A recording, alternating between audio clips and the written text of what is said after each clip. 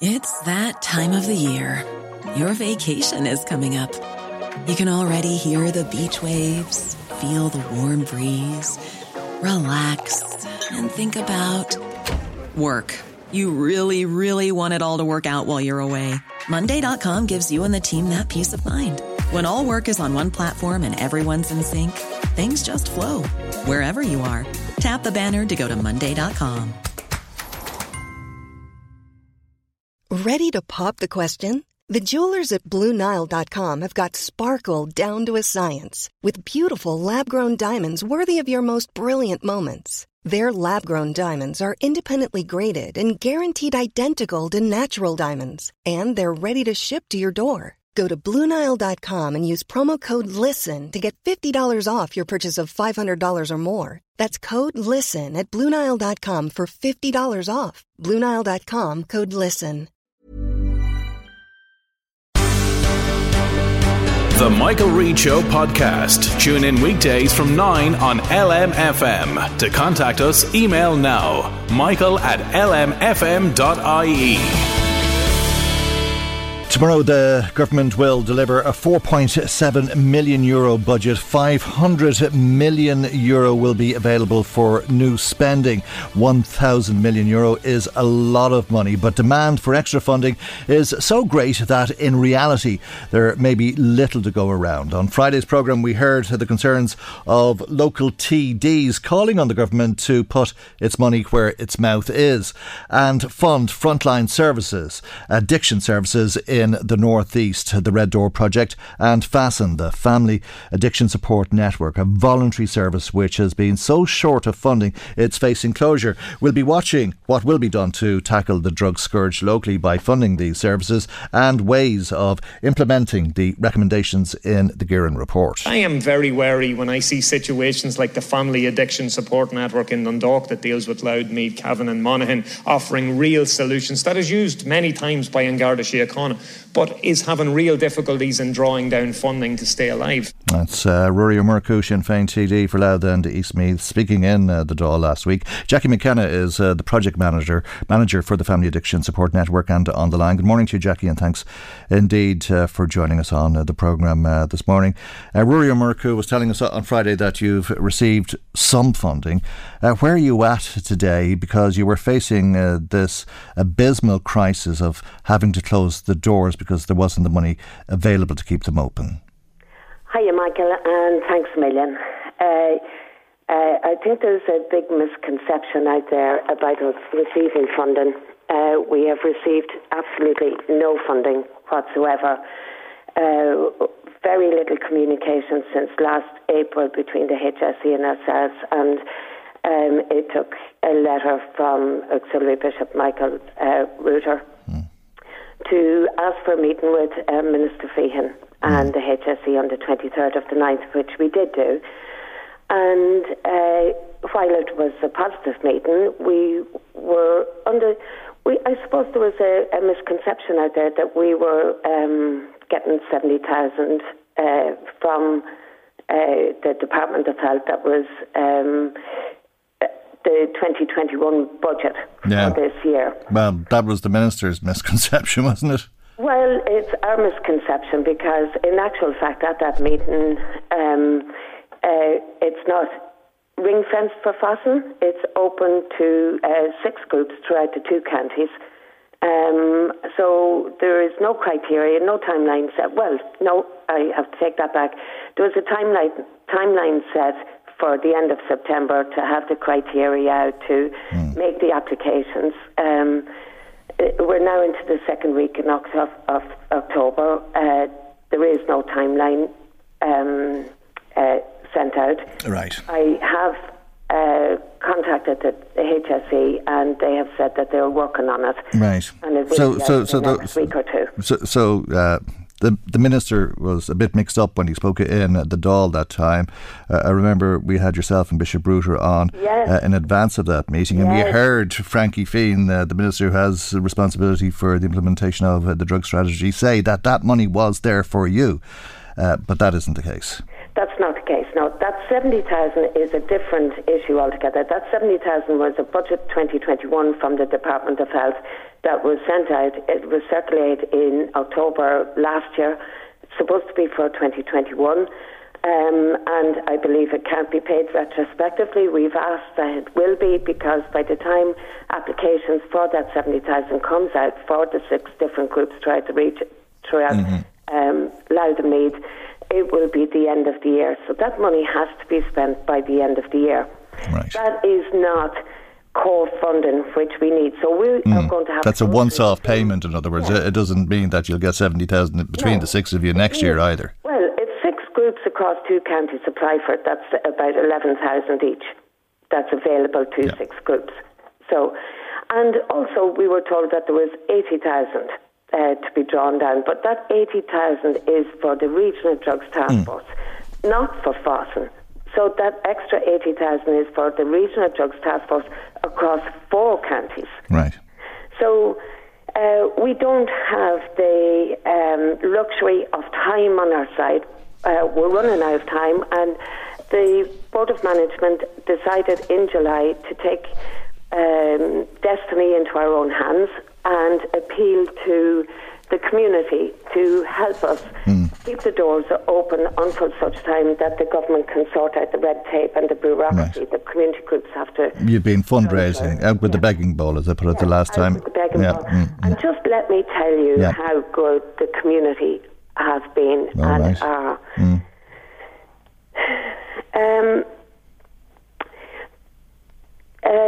We have got together with An Garda Síochána and supported by Athletics Ireland and the North East runners and the Office of Public Works to organise an event on Sunday the 17th of October, a FOSSN 5K family fun run. And parents or participants can register online for the event or visit fossn.ie, the website, or Facebook, which is at FOSSN Support, or go to myrun.com to register. So we're asking families, businesses, people, runners, everyone across the county to come out in support of that, just even to make it a family fun day. Yeah. The event has been organised, as I said, with families in mind. There will be spot prizes on the day, and both individuals and groups come along. Sponsorship cards are also available from our office. If you want to get a sponsorship card and fill it in, you can reach us here at the office, number 042 9355 251.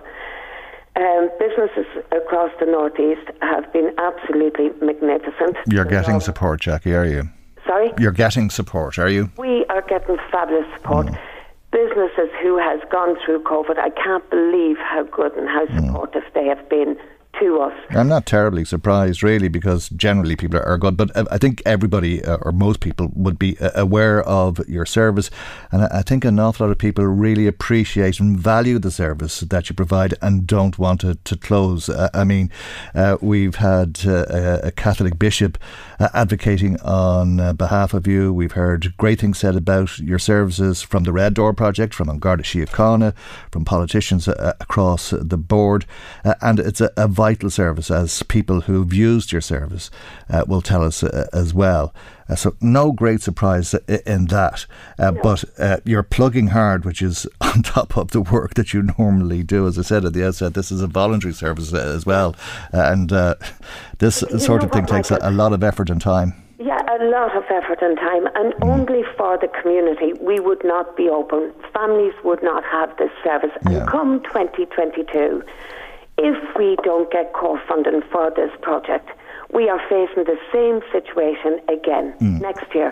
Well, I was actually speaking to Andy Ogle on Friday, which is the Regional Drugs Task Force coordinator, who had told me that he had a meeting with the Minister the day before and the Department of Health, and that he is not holding out.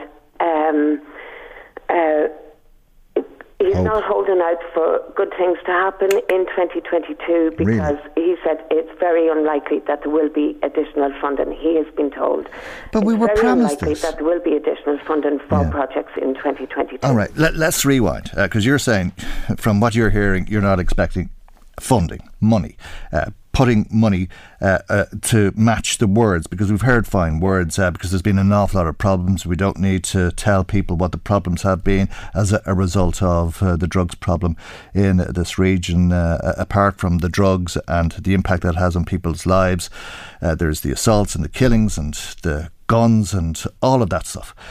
And it came to a head 22 months ago, when Mr. Guerin was asked to look into this. 22 months ago. And it's now 3 months on, isn't it, since the report for implementing the Guerin report, which was carried out in January of this year, was published. And here we are, but 22 months on since the killing of Keane Mulready Woods, here we are, and no funding available, despite everybody saying we'll put an end to it, we'll do whatever it takes, we'll put whatever resources necessary into it, we'll come up with the money, and here you are, and you're saying it's just not happening. No, it's not, and it's still not happening. If you look at our national drug strategy, great on paper, absolutely wonderful, and it's the first time that families have been actioned within the national drug strategy. But the money hasn't come down through to implement that for projects on the ground. That's the problem. And if the government is serious about delivering on the national drug strategy, well, then they need to start investing in communities right across Ireland. Drugs are not going to go away. We are all raising children, and what is now the normal drug culture. We all need knowledge and awareness. Well, it's clear from what you said earlier on, the Minister doesn't know what he's doing or what is being done on his behalf or on the behalf of the government, because he thought you were getting a whole pile of money and you're getting nothing in actual fact. There is a pot there that you and others can apply for. Yeah, back on the 16th or the 15th of July this year, the Minister had said that we were granted 152,000 and that we had only drawn down 10,000. Now, that was a mistake on the Minister's side, because it was obviously the National Family Support Network that he was talking about, which is now defunct, which has closed up suddenly in April 2021. And actually, I was just thinking last night about that very point. If that 152,000 was ring-fenced for the budget 2021 for the National Family Support Network, surely that money is available for distribution to other groups like Fossen, who is struggling to stay alive and who has all of the actions aligned to the actions in the National Drug Strategy, who has proved themselves in delivering services, and who the community, the state and the church really believes is necessary. So why can that money not be ring-fenced to help Fossen out? Okay. We'll come back to you in the coming days or weeks as money is channelled through the Department of Justice following on from the budget allocations tomorrow, Jackie. We leave it there for the moment, though, and thank you indeed for joining us on the programme this morning. That's Jackie McKenna, who's Project Manager with the Family Addiction Support Network, Fossen. Michael Reid on LMFM. The International Protection Accommodation Service and the Minister for Justice are being asked by Meath County Council to make Wi-Fi freely available to people who are resident in Mosney. It follows a motion that was put forward by two county councillors, Fianna Fáil's Mike Bray and Ronan Murr of the Social Democrats, who's on the line. And a very good morning to you, and thank you indeed for joining us on the programme this morning. I take it there's no Wi-Fi in Mosney, is there? There is, Michael, actually. There is a level of Wi-Fi, but the problem at the moment is that the Wi-Fi is only accessible in very specific parts of the whole complex and internally at that. So I guess maybe the background to this, myself and, as you said, Councillor Mike Bray, Fianna Fáil Councillor in Kells, we both sit on the steering committee of the Corler and Ogue, which for your listeners at home is effectively the local council for young people. And at these quarterly meetings, we'd hear about what young people are working on and some of the issues affecting young people. And it's during the conversation around this last meeting in October, or last time, we heard about the challenges that some young people are facing, particularly in Mosney Village, regarding accessing Wi-Fi.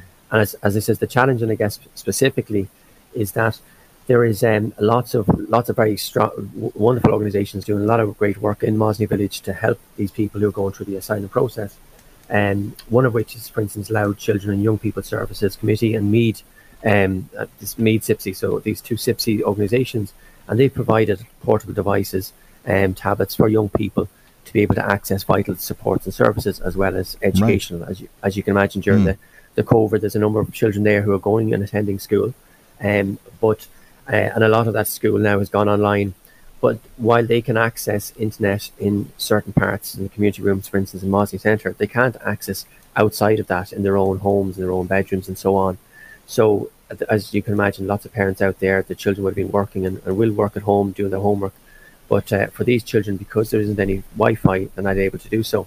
And we are talking about a much more vulnerable cohort who don't have the financial means to be able to have internet, to have unlimited internet. Like, there are people who are coming from disaster zones, coming from places that are involved in armed conflict. So it would be unfortunately quite terrible that these devices, which they have been given, which is amazing that they've been able to get these, but at the same time they can't utilise them to the best effect. And who's providing the limited Wi-Fi? So in terms of the actual service provider, I'm not sure which of the communicators, but in terms of the group, the responsible parties, what you would be looking at is the International Protection Accommodation Service, IPAS, as you've already mentioned, and the Minister for Justice. So Wi-Fi and broadband goes up to Mosney and comes into the centre itself. But what we would be calling for is free Wi-Fi from around the complex, so that people living in the homes around there could be able to access it. And you can see that where in some of our larger urban areas, this has started to be rolled out. In Navan, for instance, where you have free Wi-Fi available within these the urban centres of these areas, and that's the same kind of call that we're looking for. Yeah. Why isn't there Wi-Fi readily available for people who are in Mosney? I would like to think that it's just somewhat of an oversight. As I said, if you are... Well, then I suppose that's what I'm wondering. Or is it the cost of it? Because it's run by a private company, isn't it? Well, while it would be run by a private company, the funding that's available does come from the department. So, as I said, the Minister for Justice and the International Protection Accommodation Service, which are both a state body. So, I would, as I said, I think there might be an element of oversight here. I think it's one of these things as well that maybe has only worsened in COVID. So, obviously, during the COVID restrictions, even access to the rooms within the Mosney Centre, the community room being an example there, would have lessened because of obviously restrictions around from COVID perspective. So, like, I guess, the rest of the population who are working more from home, children who are doing homework as well in home, it's not something that had previously been probably had come to the fore strongly. But I think what's brought us maybe most to ourselves attention is the fact that you do have agencies that are funded by the state, as it says, Louth, the CIPSIs there. They're providing these tablets, they're providing these devices. Yeah, and it's fantastic. A credit to everybody who's been working on that, no doubt, and great that there is support for people because they are so vulnerable and indeed their income so limited and their opportunities as limited as they are whilst they're in Mosney, but all the more so if they're denied what is now fundamental in everybody's life at this stage, which is access to the internet. Yeah, I know, like in the past we would have maybe considered the internet to be a luxury, but it's no longer a luxury. I mean, it is a vital part of daily life. In fact, if you look at the 17 Sustainable Development Goals, I know in Mead we're doing a lot of work around Sustainable Development Goals. The 9th one of those talks about increasing the access to ICT and striving to provide affordable and universal access to internet. And as you mentioned, this is a vulnerable cohort of people, and obviously it would benefit, and where this is coming from is the young people. But I was only reading at the weekend an article in one of the Sunday papers about, I think it was Ghazal and Ali Maher, children Avid at 6 and Ryan 2, who recently fled Afghanistan. Ghazal owned a dental practice over there. So I don't know any more of the personal circumstances of this particular family other than what I've read in the paper. But those families are reflective of other families there, and having access to Wi-Fi within their own homes, that they can keep in contact with their loved ones, keep in contact with friends that they have had to have left behind, oftentimes in very different time zones, as well as the supportive services, as well as the education that they need to be able to access to help them integrate into Irish society. And everything else that goes with it. I mean, if they want to watch YouTube, or if they want to go on social media and make new friends, or whatever it is that they want to do on the internet, the same as everybody else, they should be able to avail of that in a first world country such as Ireland, where they're seeking asylum. Absolutely. And I think there's so many wonderful organisations. If you look at the Friends of Mosney Village, you will see so many groups that are basically providing services, providing supports, all of which they're not able to fully access because of this. But I'd like to think as well, I guess that's one of the wonderful things within Ireland in terms of how people are so quick to extend the hand of friendship and as well to provide that support. I'd like to think that maybe while it is IPAS and is the Minister for Justice that are ultimately responsible in terms of funding, I'd like to think that maybe there might be some telecommunications companies out there that might see this as an opportunity to really say, well, look, maybe they might have help cover the cost, because obviously there is an element of infrastructure that would need to be put in there that will cost, that you'd like to think that they'd see this as a good news story to help provide a really vital service to people who are going through a very difficult time at this moment. But in real terms, we're not talking about a very substantial cost, are we? I wouldn't think so at all. I mean, the one thing which you see with IT and the internet is that year on year the costs are decreasing as it becomes more readily available. So I wouldn't think so. And that's why we see in a lot of the towns that it's starting to get rolled out, because it has become more, it's becoming cheaper. Unfortunately, though, for these families that have very limited access to funds to begin with because of circumstances, it's not cheap enough for them to be able to access on their own. Hence why myself and Councillor Mike Bray are calling for the Department of Justice and IPAS and any communication company out there to step in and to just I guess join these last two dots. Yeah, well, I think when it comes to young people in particular, it would be a very important part of integration because a lot of these children will be mixing with children from outside of Mosney. They'll be friends with them. But they're on a different level to them because their lives are different because they don't have access to the internet, and it's as simple as that. Yeah, indeed. And I think when you look at some of the children who have arrived in, I mean, on the one hand, there are those who are attending school, which is fantastic, and straight to the LBTV and so on, are providing this support. But when they leave school, you want to, like any child, they want to be able to keep in contact with the friends that they have made. And as well as that, there are obviously issues where maybe some of them have gone through very traumatic circumstances. So being able to access those vital support and services around mental health as well, I think is really, really important. And I think it can't just only be in the few rooms where it is available that have to be staffed, and obviously during certain hours. We do want to be able to provide this whenever people want. As you say, it is a vital service at this stage. Okay. And that's really what we're looking for. Well, the Minister for Justice, I think it probably goes without saying, is on maternity leave, but also a native of the county, and I'm sure that we'll ask Helen McEntee when the Minister returns to her desk about this proposal in the coming weeks. We'll leave it there for the moment though, Ronan, and thank you indeed for joining us on the programme this morning. That's Ronan Moore, Social Democrats Councillor on Meath County Council.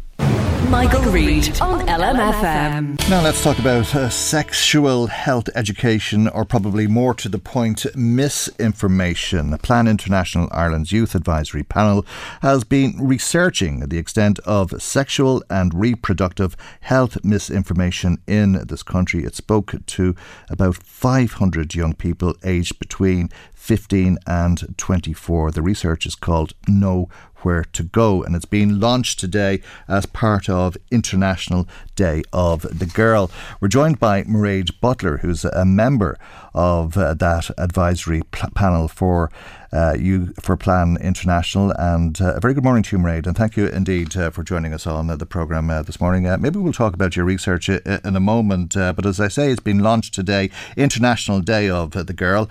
How will you be marking International Day of the Girl? So as part of International Day of the Girl, I'll be doing a takeover with the Taoiseach, Micheál Martin. So I'll be going to Leinster House at 2:00 and I'll be having a meeting. And the idea is that we can discuss the issues facing girls and young women in Ireland and abroad, and also in particular the research that we've been doing. Right. How did this come about? It seems an amazing opportunity for a young woman like yourself. You're 19 years of age, I think. Yes, I'm 19. It's fantastic. So the takeovers are part of Plan International's campaigns for International Day of the Girl. So they're happening in countries all over the world. So we're doing it obviously in Ireland today, visiting the Taoiseach. So as I'm part of the Youth Advisory Panel, I put myself forward for spokesperson, and surprisingly I got offered this amazing opportunity, so I'm delighted to be able to do it today. Well, congratulations to you. I'm sure it'll be a very interesting day for you, and it may be a very interesting day for the Taoiseach. I gather you'll be telling Micheál Martin about your research. Yes, definitely. I think it's a really important topic to talk about, especially as there is currently reform going on with the curriculum.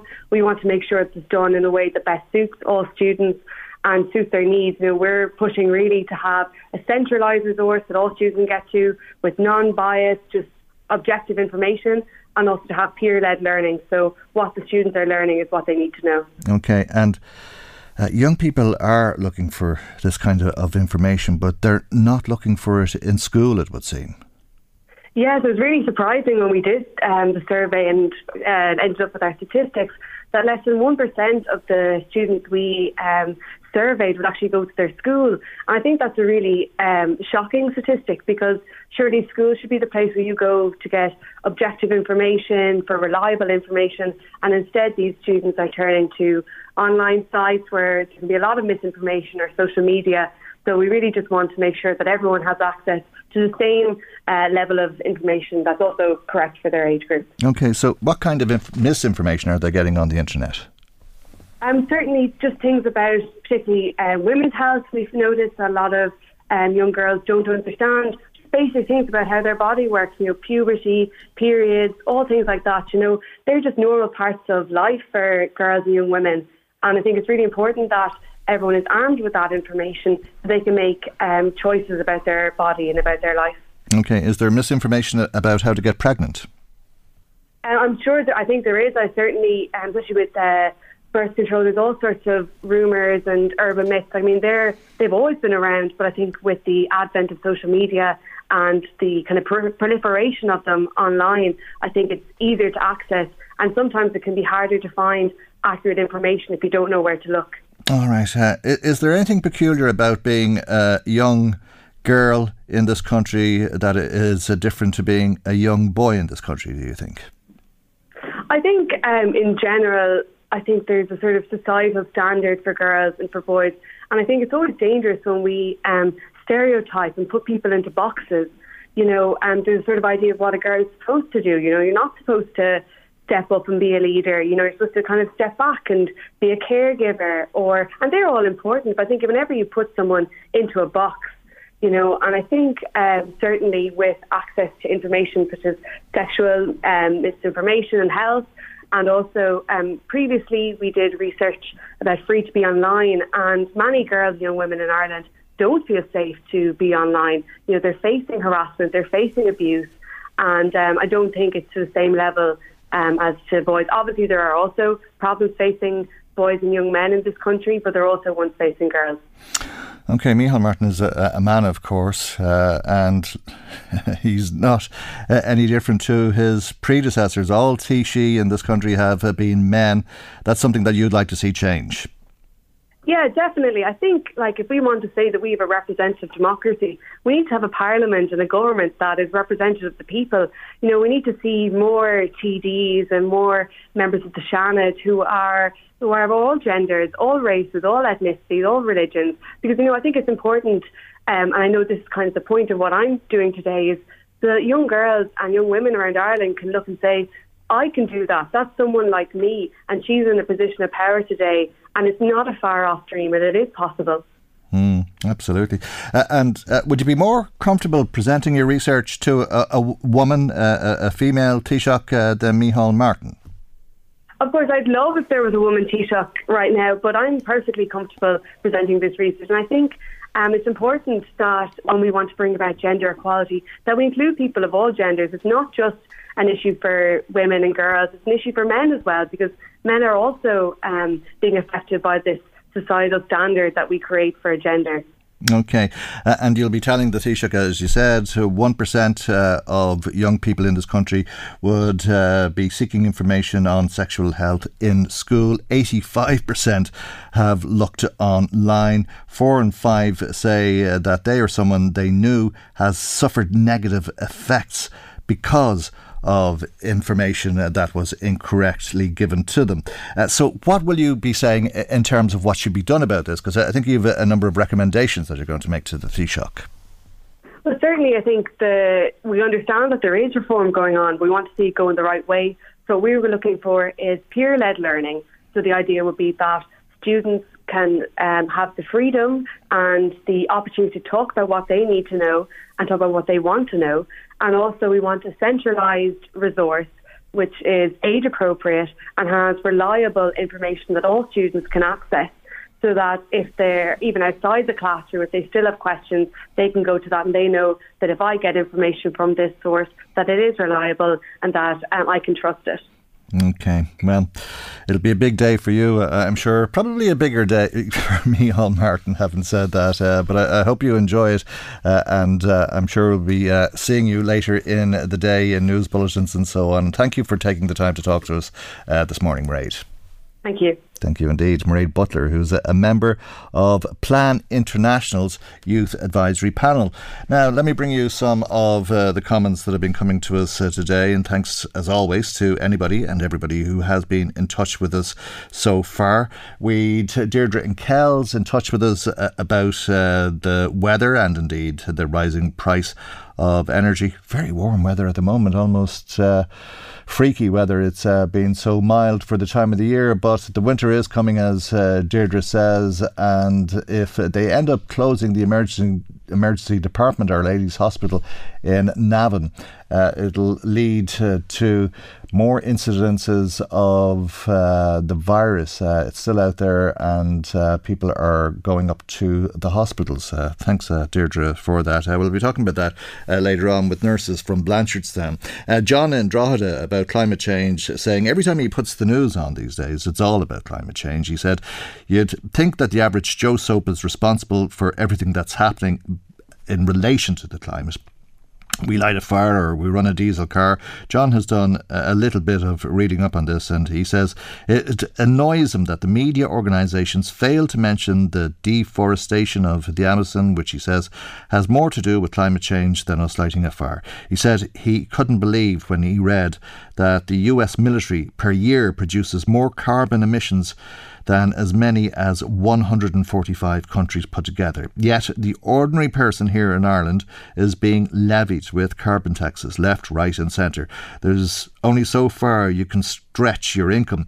40 years ago, one individual could keep a household going. Not anymore, says John. Thank you, John. I think we're going to hear a lot more about carbon taxes over the course of the couple of days because the budget is tomorrow, of course, and there's going to be carbon taxes on everything. You're going to be paying more for diesel and coal and briquettes and home heating oil and all the rest of it put together. That will mean increases in prices in the shops, and there's a bit of inflation ahead of us, and as a result of that, more people will be looking for more money, and I think we're going to have a very interesting week ahead of us this week.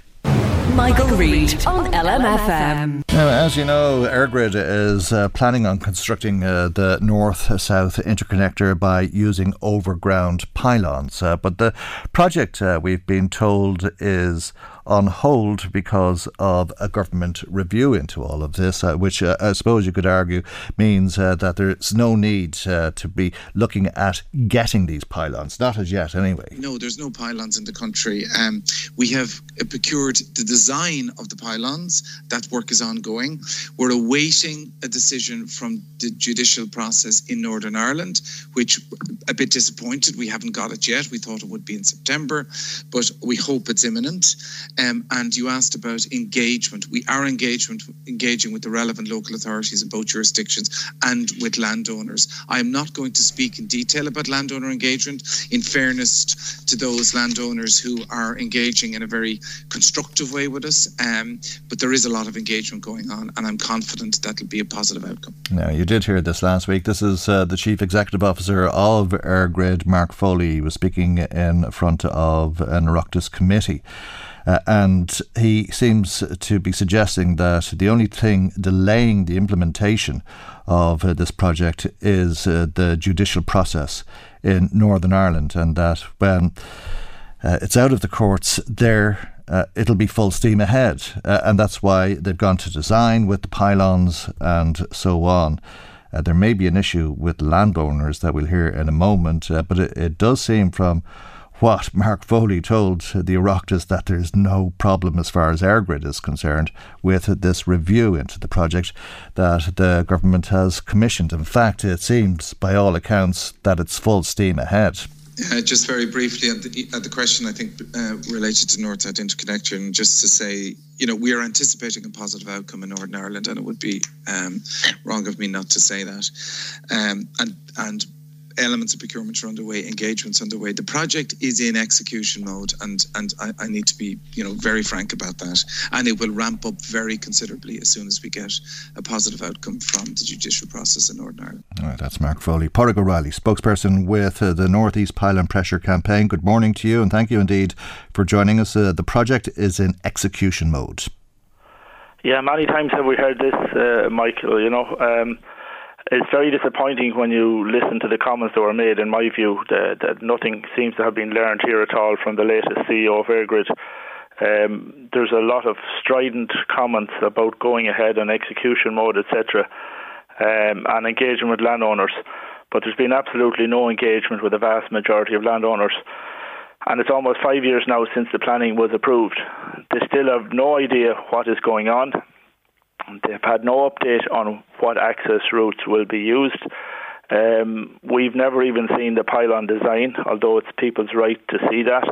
And yet the CEO is stating that the project is going ahead and there's good engagement. So for us, it's more of the same. We're very disappointed that when we look at the Kildare-Meath line and the Grid West one, that there are a lot of claims being made that the culture was changing in EirGrid in relation to listening to people and working together with landowners. But for whatever reason on the North-South Interconnector, there's this view that they are going to bully their way forward and go ahead. And even, ignoring the current review that's supposed to be underway by the government, it's like it doesn't matter. It doesn't matter what the outcome is, they're going to go ahead. Mm. Well, can they? No, they can't, Michael. And this, in my view, makes some very misleading statements from last week. So to give just a few reasons for that, there are 9 planning conditions that have to be complied with. Very strict planning conditions. And we've said this many times. It's 5 years later, and not one of those has been examined or submitted in relation to how that compliance will be carried out to the local authorities who are responsible for the enforcement of these conditions. So none of that has happened, and yet they're talking about it being in execution mode. The landowner engagement, we have forms of authority signed with over 95% of landowners along the whole route, which EirGrid's legal department have respected and said that they will comply with. So in other words, they cannot talk to 95% of the landowners without contacting either NEPP or the Monaghan Anti-Pylon Group or State in the North. That has never happened. So any engagement that they're talking about is maybe on 10, 15, 20 pylons out of 400. And yet they're blowing this up as positive engagement happening across the route. And this is just a divide and conquer, misleading type of approach that is going to serve nobody any good. And is that why Mark Foley didn't want to talk in any great detail about that engagement, do you think? Exactly, Michael. There's no numbers to it. There's no percentages. I don't want, he said, I don't want to, jeopardise, or whatever the phrase he used, the landowners that they're talking to. But there's no numbers there. So it's the old classic approach from the ESB and EirGrid of divide and conquer. they will look for. They're working on three things. They will seek concessions from the local authorities on the conditions.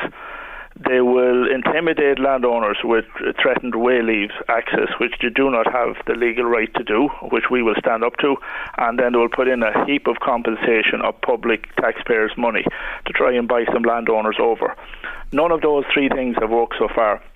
The key one for us now is that the local authority planning executives, we have looked for some freedom of information. If Mark Foley said he's engaging with the local authorities, we put in some freedom of information and we'll find out exactly what has gone in. Our view it will be ESB rather than EirGrid, because EirGrid are just leaving everything to ESB, which is incorrect. And we will be pushing on the local authorities to make sure that none of these conditions are conceded in any shape or form. And if that is respected, which it should be, then EirGrid are going nowhere fast. Well, they have to get on to people's land, don't they, if they're going to construct these pylons. There isn't enough public road to do it. Exactly, Michael. And the issue they have now is he talks about the pylon design being completed. And by the way, they started that procurement process before they even went for planning, just so people remember how arrogant a situation that was. They had the design, but they cannot physically build the pylons, in our view, until they know the specific land conditions. You know, what type of soil it is, how deep do the feet of the pylon need to be in the concrete bases. All of these things, by the way, should have been part of the environmental impact statement that went into the planning application. But they were given a very soft run there in terms of accepting theoretical situations on land. But they now need to get on the land to know what actual pylon sizes to build. So their next step has to be to try and seek land access.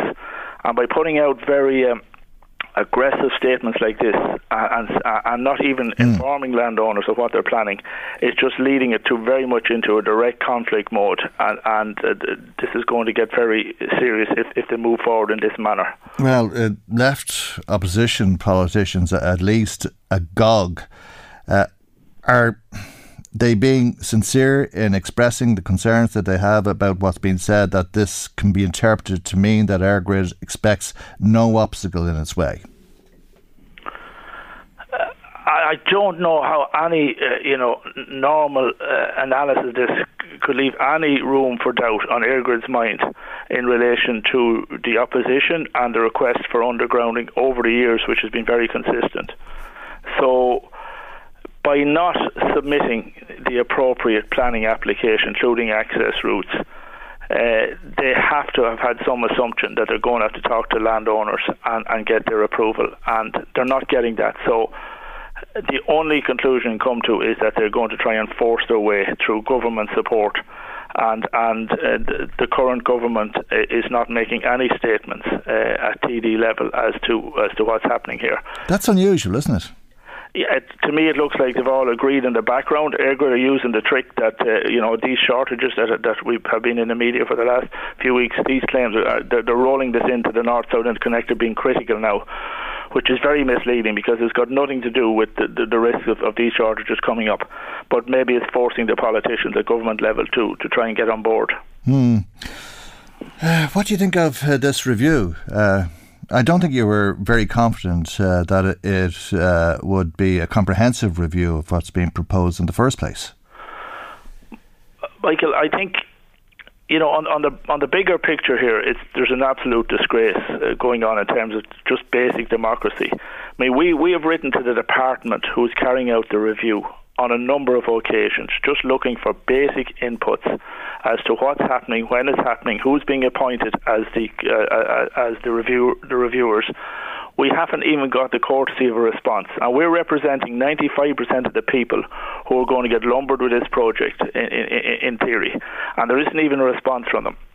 So they've all battened down the hatches, and they're working together. And you see EirGrid, they're talking to IBEC, they're talking to all the commercial companies, they're talking to the Wind Association of Ireland, SCAI, but nobody's talking to the actual people who are affected and the local communities. And that is just undemocratic. And all we've ever asked for is just clarity on what is going on. So the review, as we said at the start, we didn't have much faith in it because it was a review of a review, but EirGrid have proven our point in spades.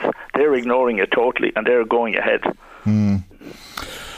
We've been asking government ministers or junior ministers at least in the county to speak to us over the course of the last week, Thomas Byrne and Damien English, about this, and indeed about the hospital issue, which is completely separate to this, but there's a lot of concern about that in their constituencies. And the ministers hadn't been available to us last week. I think they may be available to us this week. Would you be concerned that this might be a good week to bury bad news? I would, Michael. Yeah, it's usually a ploy that's used, in and around the budget. But just on that point, in relation to Thomas Byrne, one of the key interviews recently with him was in relation to the fact that he said all of this would come clear in the National Development Plan when it would have been published, and there would be a review of the North-South Interconnector during the process of coming up with the National Development Plan. And lo and behold, that has been produced, and not a word about the North-South Interconnector going underground there. So the key commitment by Thomas and Fianna Fáil about undergrounding North-South Interconnector through an upgraded National Development Plan was a lot of hot air. And as we said at the time, there was no way they were going to go ahead with it in the National Development Plan. So just to put that point on record. But yeah, I mean, I don't know what news there is to be buried anymore, Michael, because the government, local TDs have never said a word for the last 2 or 3 years in support of the project. They've pretended they're supporting it, but we've never got a word from them. And even at this Joint Rocks Committee hearing last week, they were never there to be seen. The only party that's chasing it genuinely at the moment is Sinn Féin in relation to Darren O'Rourke and Matt Carty, who are continuing to ask questions. Everybody else has gone to ground.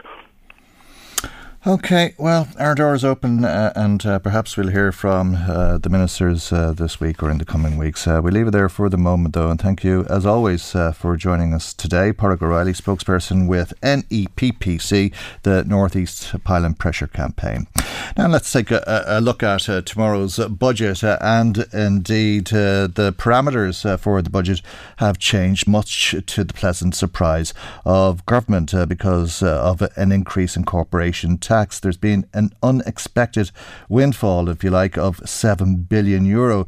And this means that instead of there being a deficit at the end of this year of €20 billion, the deficit is going to be €13 billion. Now, that might give some options to the government, but really it means we borrowed €7 billion less than was expected, instead of it giving us an extra €7 billion to spend. The €7 billion, as I mentioned, came from unexpected corporation tax, $7 billion more than expected. It's a lot of money, and that takes us to the budget tomorrow, and that'll be announced in the context of the OECD Global Agreement on Corporation Tax. There's 2 pillars to that. The government says that under Pillar 1, which will see taxes spread across companies, that it'll lose €2 billion on an annual basis. But under Pillar 2, we'll see our basic rate increase from 12.5%. That'll go up to 15%. You've been hearing a lot about that, I'm sure. But going from 12.5% to 15% means more tax, doesn't it? Or does it, when you take into consideration what's happening under Pillar 1. Now, this was debated in the Dáil last week, and Rebecca Daly is an intern journalist with LMFM, and she has this special report for us. As you know, the government has signed up to the global OECD deal that will see corporation tax here rise from 12.5% to 15%. Tánaiste, back in June, I told the Financial Times that Ireland could live with a small increase in our corporation tax rate. Now, you accused me then of walking into a trap with those comments. You then went on to accuse me and the Labour Party of damaging the national interest. Now, it was clear then that the writing was on the wall when nearly every country in the world was signing up to this process. 4 months on, it now seems the government is going to follow my advice and the advice of the Labour Party and sign up to the 15% rate. Will you accept, Tánaiste, you were wrong in June, and will you have the good sense and indeed the good grace to withdraw your patronising charge? Tánaiste, it's good leadership to be able to admit when you're wrong and to publicly acknowledge the fact when you are. That's Labour's Jed Nash. The Louth TD was asking Taoiseach Leo Varadkar in the Dáil to admit to the error of his previous ways. Thanks, Deputy. I understand you're a former trade union negotiator and you understand negotiations as I do too. And it is deeply unhelpful when somebody on your side, and we were Team Ireland on an issue like this, makes concessions on your behalf. It's exactly the same thing if you're a shop steward or a trade union official going in to negotiate with the employers, and somebody from your team starts making concessions before you do. It's deeply unhelpful, and it was damaging, and that is my assessment of the situation. I stand over it. That is if you see yourself as being part of Team Ireland. Nash then questioned the government sums. The corporation tax is expected to come in at €12 billion this year, and a simple straight line increase to 15%, to bring it up to 15%, would potentially bring in an extra €2.5 billion. This would clearly cancel out any losses under Pillar 1. Government say the OECD deal will mean $2 billion less in taxes. Nash agrees that the government will raise $2 billion less under Pillar 1, which will redistribute taxes to other countries, but he says Pillar 2, which raises the rate from 12.5% to 15%, will raise an extra $2.5 billion. So down $2 billion on one hand, but up €2.5 billion on the other hand, leaving Ireland up by €500 million. But that's not how Leo Varadkar understands it. Our existing projections are that any change of this nature will reduce our revenue by about $2 billion a year. But that is only an estimate. Nobody can know that for sure. It's based on certain assumptions which may or may not be correct, and they may well be updated. The Taoiseach told Nash that, up to now, supporting the 12.5% rate was a part of wearing the green jersey. Our 12.5% corporate profit tax has been a huge success. It's a really important part of our industrial policy, and has almost not entire cross-party support, but strong cross-party support in this House. Over 250,000 people work in multinational companies in Ireland. We want to keep those jobs and the 100,000 or so indirect jobs that arise from those jobs. It was a tetchy exchange. Certainly won't be patronised by you or anybody else in Fine Gael in terms of what represents the national interest. The Labour Party has always put the national interest first, and history will show that. The truth is that we could have boxed off the 15% condition very early on, and it was you, Taoiseach, and your government that created the kind of uncertainty that has dominated this process over the last few months. I've asked you a very simple question. How much extra or less is it forecast that Ireland will raise in corporation tax if we adopt a 15% rate for multinationals? Are you telling me seriously that this hasn't been worked out? That is an interesting question. The Taoiseach told the Dáil it wasn't one he could answer definitively, and that government was working off estimates. The most recent projections that I've seen, and they may have changed, the most recent projections I've seen is our estimate, and it is only an estimate, that we would lose in the region of $2 billion a year in revenue. But nobody knows that for sure. Nobody predicted that after the last range of changes we made, that corporation profit tax receipts would soar. There are so many variables. It's very difficult to know. Taoiseach Leo Varadkar finishing that report for us from Rebecca Daly. Michael Reid on LMFM. Brexit never fails to amaze. It certainly never fails to disappoint or instill fear in people, because this week it seemed as though a lot of the problems were going to be overcome, and an announcement from Brussels was to address what they called the substantive and far-reaching problems with the Northern Ireland Protocol, and offer concessions in terms of how border controls and customs checks are being implemented. But since then, a problem has arisen with the European Court of Justice. The Brexit Minister in the UK, David Frost, says that the role of the European Court of Justice has created a deep imbalance in the way the protocol operates, and without changes, the protocol will never have the support it needs to survive. As you know, that started a Twitter war over the weekend. The Minister for Foreign Affairs, Simon Coveney, tweeting at 11:30 on a Saturday night.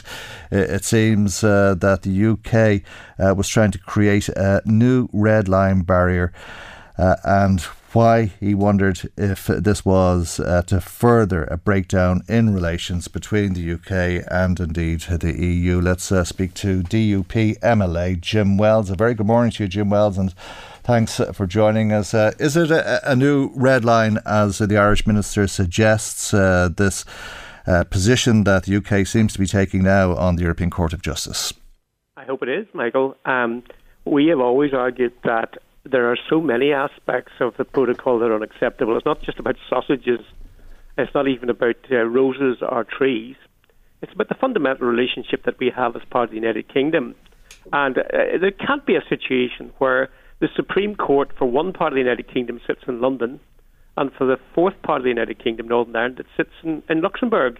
Totally unacceptable that the decision makers sitting, 27 judges sitting in a court in Luxembourg, representing the EU, can dictate what we in Northern Ireland, as part of the United Kingdom and not part of the EU, should do. I mean, it's just not acceptable. So I'm glad that... Dictate what you do or oversee what you do?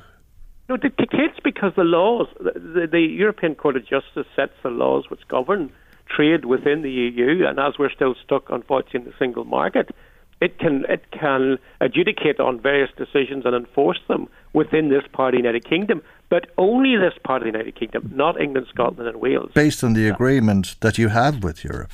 No, not we. The we is not the DUP or unionism. The we is Boris Johnson and the Conservative government with the EU, and that was signed over our heads in October 2019. And what I can say is it's rapidly become apparent that they were sold a pup.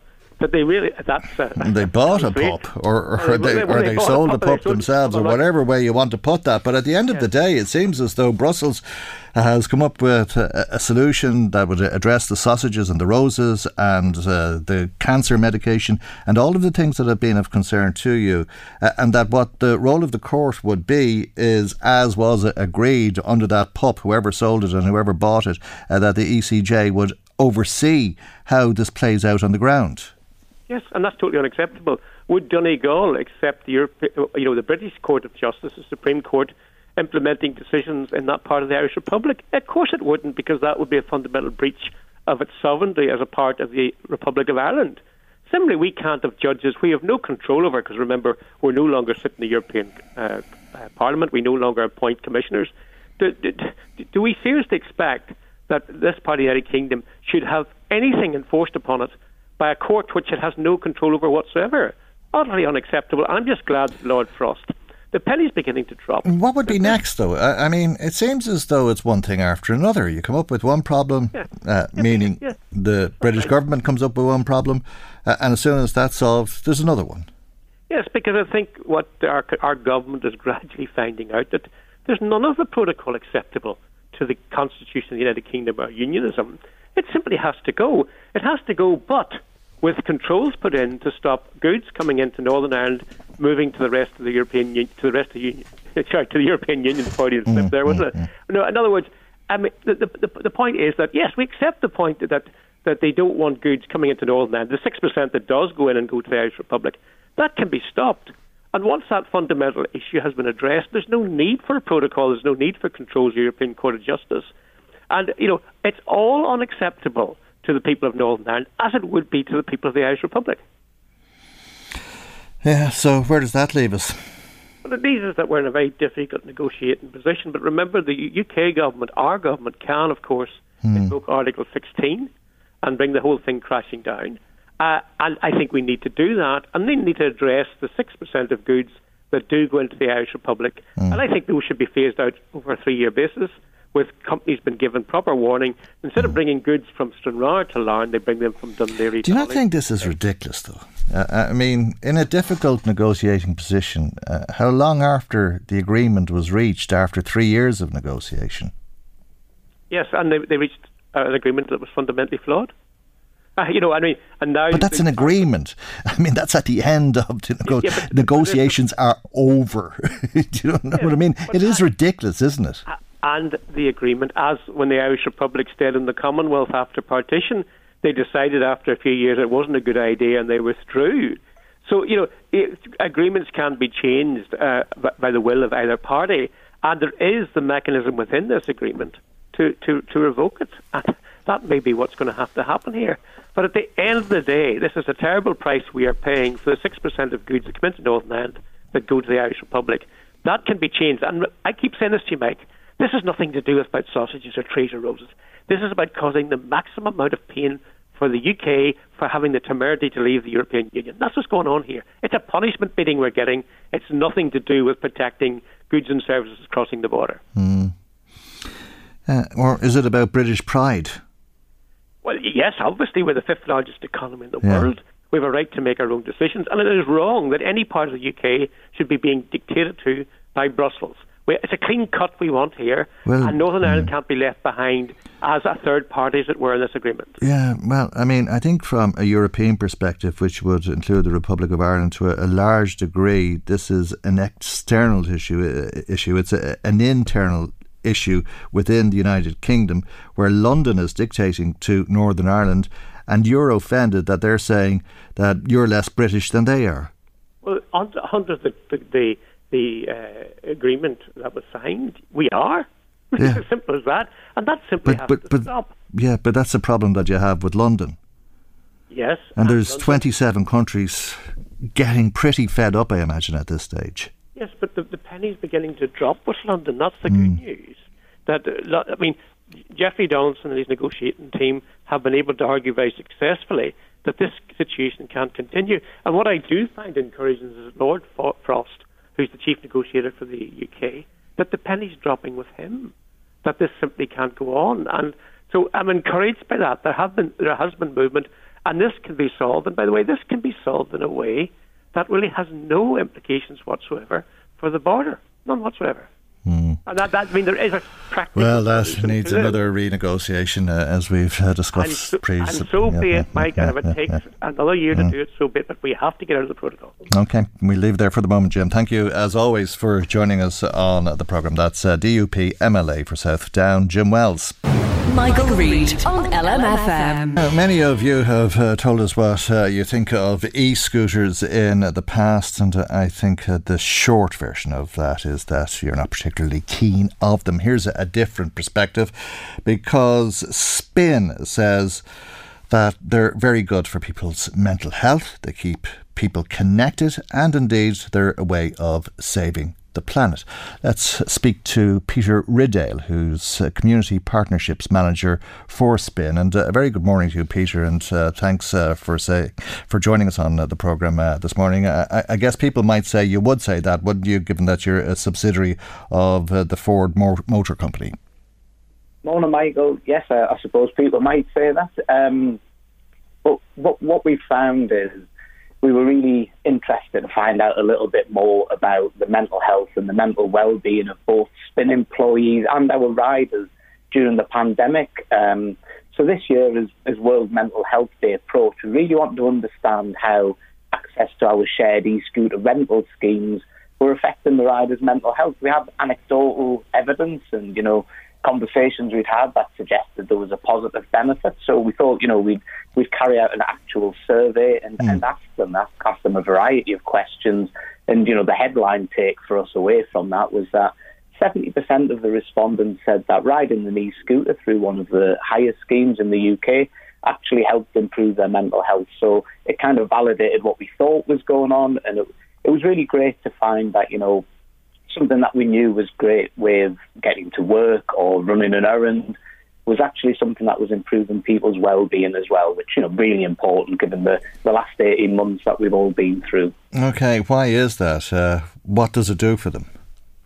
I think it gives a sense of freedom, but it's an enjoyable mode of transport. And I think, sometimes if we've all commuted to work maybe by car or other forms of transport, and, it could be something that you didn't particularly look forward to. It was just something we had to do. Whereas I think actually using an e-scooter is fun. I think that's a really important point, that it's given 87% of the people who responded, for example, said it gave them an increased sense of freedom, and 85% said it made them feel relaxed. And I think these are all really important things to get us to our destination less stressed and help with our overall mental well-being.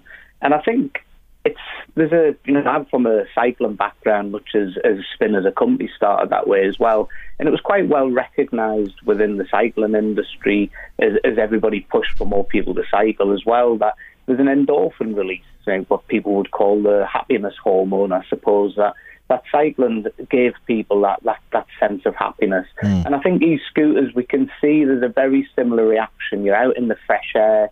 The movement and way of using an e-scooter is actually quite a fun way to travel. And I think it's very important that people see e-scooters as something that they would enjoy to use, because we can go for a message of how it's a sustainable mode of transport, which is very, very important.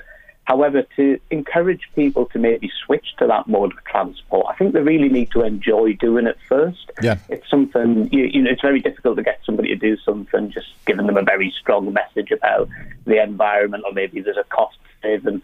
If they enjoy that mode of transport as well, then I think we can get towards some real behavioural change. Fair enough. I can understand that and appreciate it to a large degree, that idea of gliding along with the wind in your hair, not a care in the world and all of that sort of thing, provided the bikes can be, or the scooters can be facilitated. It seems as though there isn't the room for them to a large degree, apart from the safety concerns and the nuisance elements that go alongside them. I think there are definitely safety concerns. I think whenever the scooters are launched in a new market, people are apprehensive. It's a new mode of transport. But what I would say is Spain and other operators, we have a lot of experience across 80 markets across the US and in Europe. And the concerns were the same everywhere where the hire schemes first launch. But what people, I think, will become aware of is the hire schemes are very well regulated. The quality of the scooters is very high. The safety record is very good.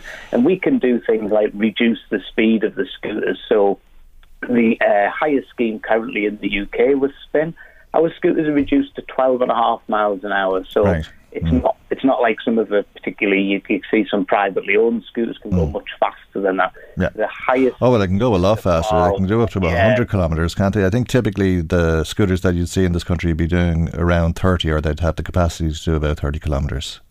I think that's probably right, yes. So, we've got a significantly... But where do they drive when they're driving safely? I mean, is it not like bicycles, ideally at least, that you'd have bicycle lanes for bicycles? Should you not have scooter lanes for scooters?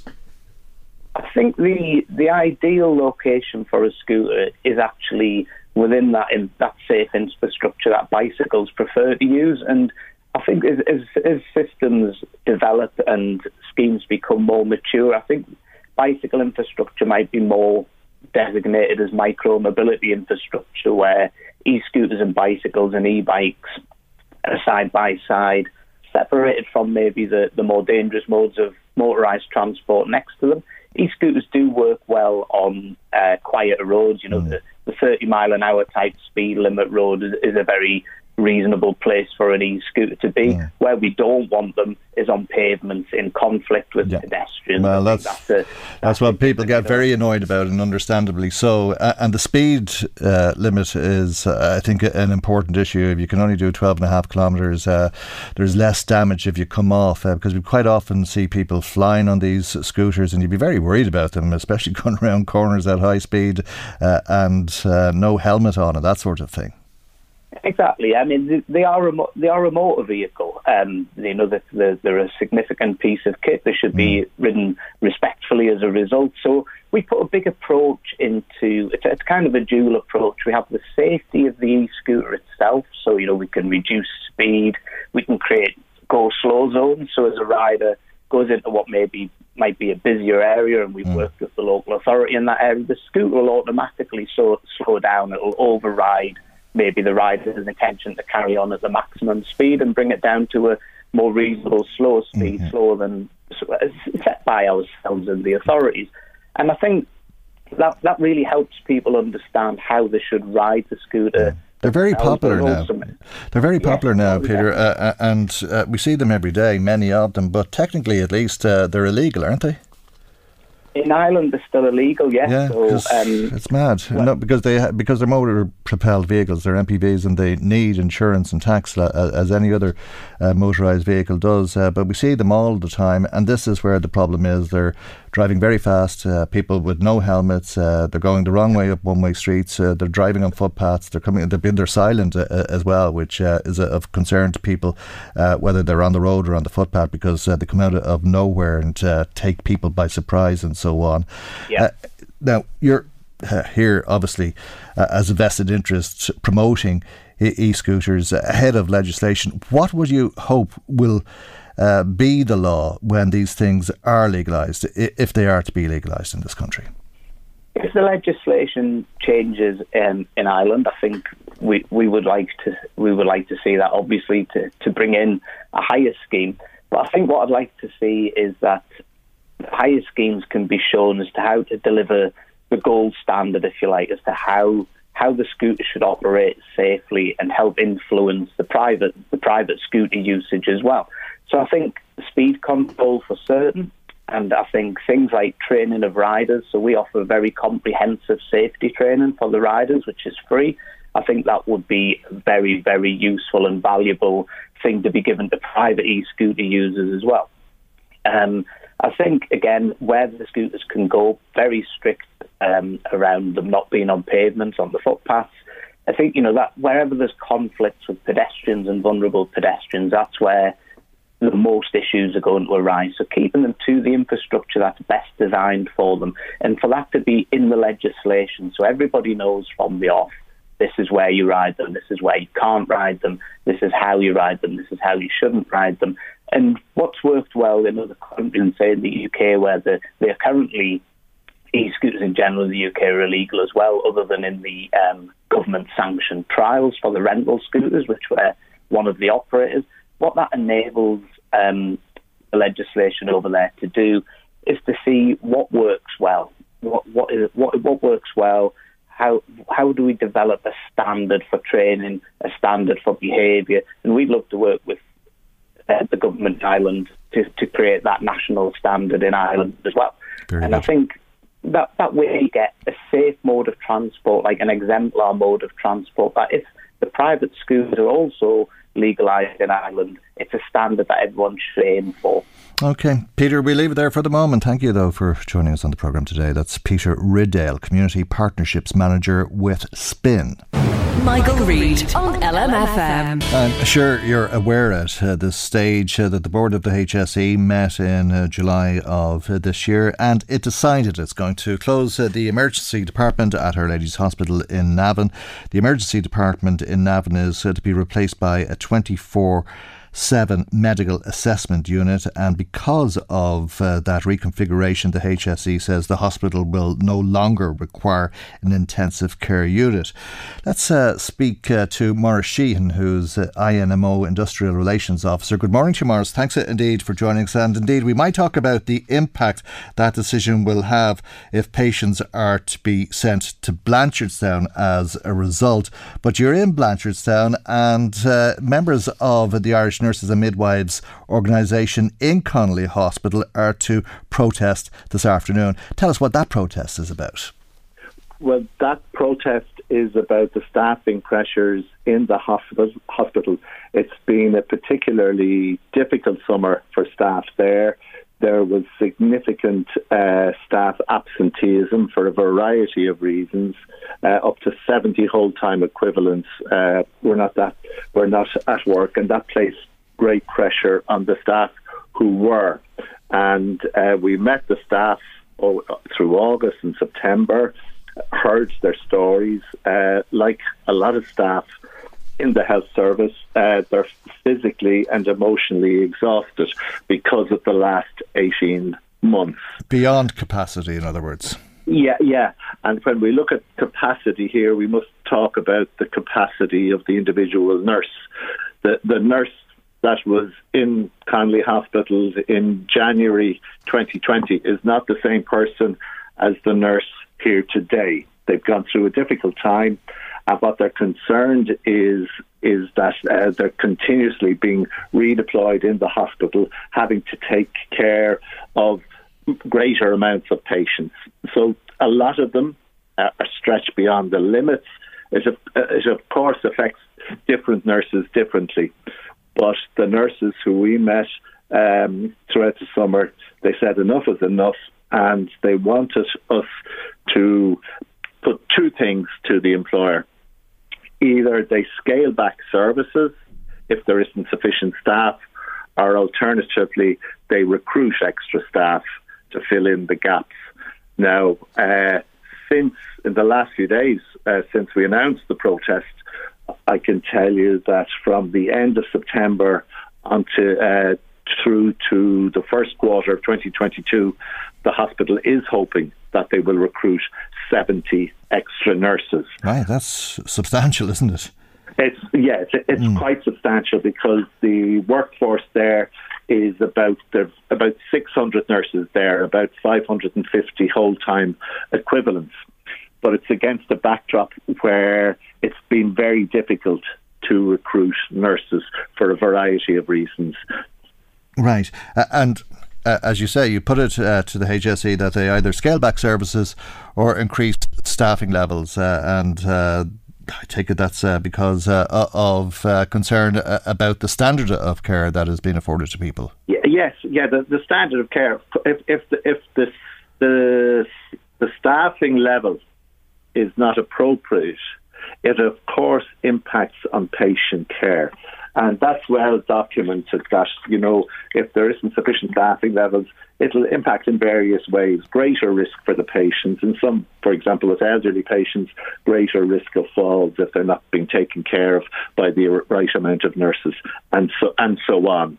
If they're not turned, if the patient isn't turned, maybe they'll get a greater risk of bed sores, and so on. So we've done a lot of listening, we've done a lot of talking. We don't feel that the management are really hearing what the staff are saying. They're at one level they're conscious, but I don't think they're yet fully conscious. And I'm talking about that as an institution, right? And I'm not talking about individual members of management, but they're not really conscious of the impact it's having on individuals. We did a survey in the union, which was only publicised last week, and it was about, I think, 1,900 people responded to our survey. And a lot of people are very stressed, a lot of people thinking of leaving the profession, and so on and so forth. Right. And I don't mean to undermine that by asking you, but I have to ask you because I'm not sure I understand why you feel management aren't listening if they're about to recruit 70 nurses. Yes. When I say that, they're recruiting the 70 nurses, right? But the nurses, some of the nurses will not come on stream. They're not definite starters even. Right. Okay? It takes a long process from the point of actually placing an advertisement and then doing all the vetting, etc., and then putting the nurse in place on the ward fully equipped. So until that happens, ideally, you'd be suggesting that services would be scaled back. Are you concerned that they might be ramped up by what's happening in Navan? I don't think they're going to. I don't think there's any question of them being wrapped up in Connolly Hospital. I'm only talking about Connolly at the moment, right? Yeah. And even yesterday, Paul Reid was on radio, and he did talk about buying capacity in the private sector, to meet the demand that's there at the moment. Okay, but I suppose Connolly would be the first port of call for people if Navan wasn't available to them, and that's the link that I'm making between the two because of the geography of it, if you like. Yes, I understand that. Now, what I would say is that the discussions in Navan are at a very early stage, and while the HSE have said they've made a decision, there is actually no timeline in respect of those changes and reconfigurations in Navan. And there's a lot of discussions to take place, not only with our union, but also with other unions and also obviously other stakeholders in the community. So there's no timeline. And the demonstration today is very much about what's happening now. Because, yes, in Connolly, the management have said we are going to recruit, and, at national and local level, there's recruitment exercises taking place. But the nurses have not come on stream, and meanwhile, the nurses on the wards are under greater pressure. You've got less staffing coping with an increased workload, because at the moment the hospital is back to its normal services. So that's where we're concerned. It's just not balancing out, and we're concerned because staff have left and they've just walked off the job. Some nurses, right? Yeah. Some, of course, leave and they go maybe to another nursing job, but some have left to just go home. And what they are saying is that the accumulated stress of 1, 2, 3, 4 waves of COVID, that's really hit them at a personal level. They talk about an anxiety and worry about, what they're bringing home to their families every day. And of course, lots of them contracted COVID during the course of the pandemic. Of course, yeah. And there's been some terrible stories about people working in the health service who've contracted COVID. Not all are as lucky as others. But as far as you're concerned, despite the commitment to recruit 70 nurses, this is an ongoing dispute because of the situation currently on the ground. Yeah, and we're not, just to clarify, Michael, we're not even calling it a dispute. We want to highlight the issue, right? And I don't want to be semantic about it. We want to highlight the issue in order that the problems now are addressed, and we really only see them being addressed by scaling back some services, as happened at the start of the pandemic, when each hospital got an instruction to look at its least essential services and scale back. The difficulty is that for the nurses, even though we're hopefully through the worst phases of COVID, the workload remains the same and as intense. Okay. We leave it there. Thank you indeed, Maurice, for joining us this morning. Maurice Sheehan, INMO Industrial Relations Officer, brings our programme to its conclusion today. Our time has run out, and it's once again, God willing, we'll see you for our next programme tomorrow morning at 9 a.m. right here on LMFM. Good morning. Bye-bye. The Michael Reid Show podcast. Tune in weekdays from 9 on LMFM. To contact us, email now, michael@lmfm.ie.